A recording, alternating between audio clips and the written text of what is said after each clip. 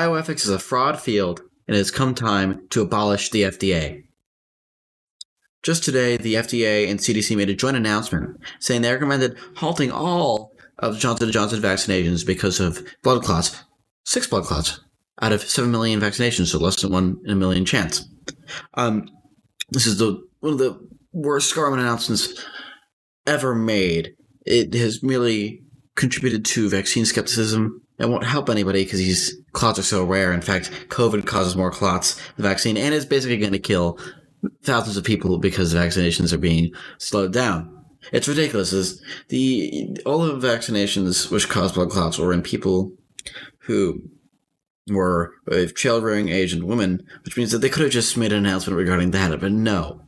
The FDA had merely determined to itself, and the CDC as well too, to basically irrevocably damage the standing of this nation by helping to contribute to vaccine assassinatism and so forth. It has come high tide, really, with this announcement to abolish the FDA and the CDC with it. There is no evidence that the FDA really has such an important role anymore in regulating food and drink. There are so many more easy ways which we could regulate medication. If we need to regulate medication at all, we can do approvals instead of licensing. And also, the FDA is a rent-seeking organization. It has no requirement for it to make errors to not make errors of omission. It only has a requirement against errors of commission, which means that the FDA, because it has no requirement against errors of omission, it means that the FDA won't approve medications that are very desperately needed, because the FDA won't get punished if those medications are get approved, but it will get punished if medications it does approve cause any sort of issue at all. So the entire structure of the FDA is broken. It refused because of internal bioethicism, and let's be honest, bioethics is a irreverent and almost entirely unbased in reality field. Because of bioethicism in the organization, the FDA refused to run human trials would have allowed vaccine approval to come way quicker.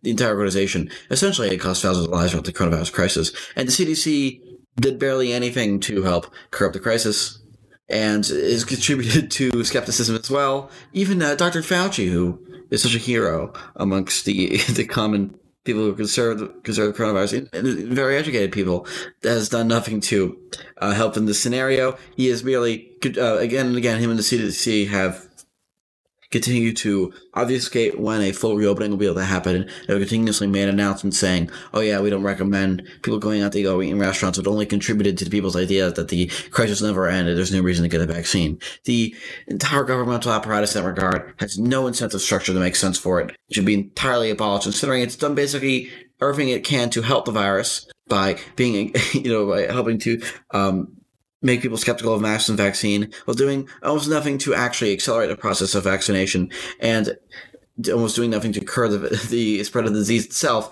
because obviously the disease still spread despite having these large organizations of tons of power. So, if you have any concern at all for the help of Americans, you should be in favor of abolishing those organizations. And furthermore, bioethics, as I mentioned earlier, is a reverent field.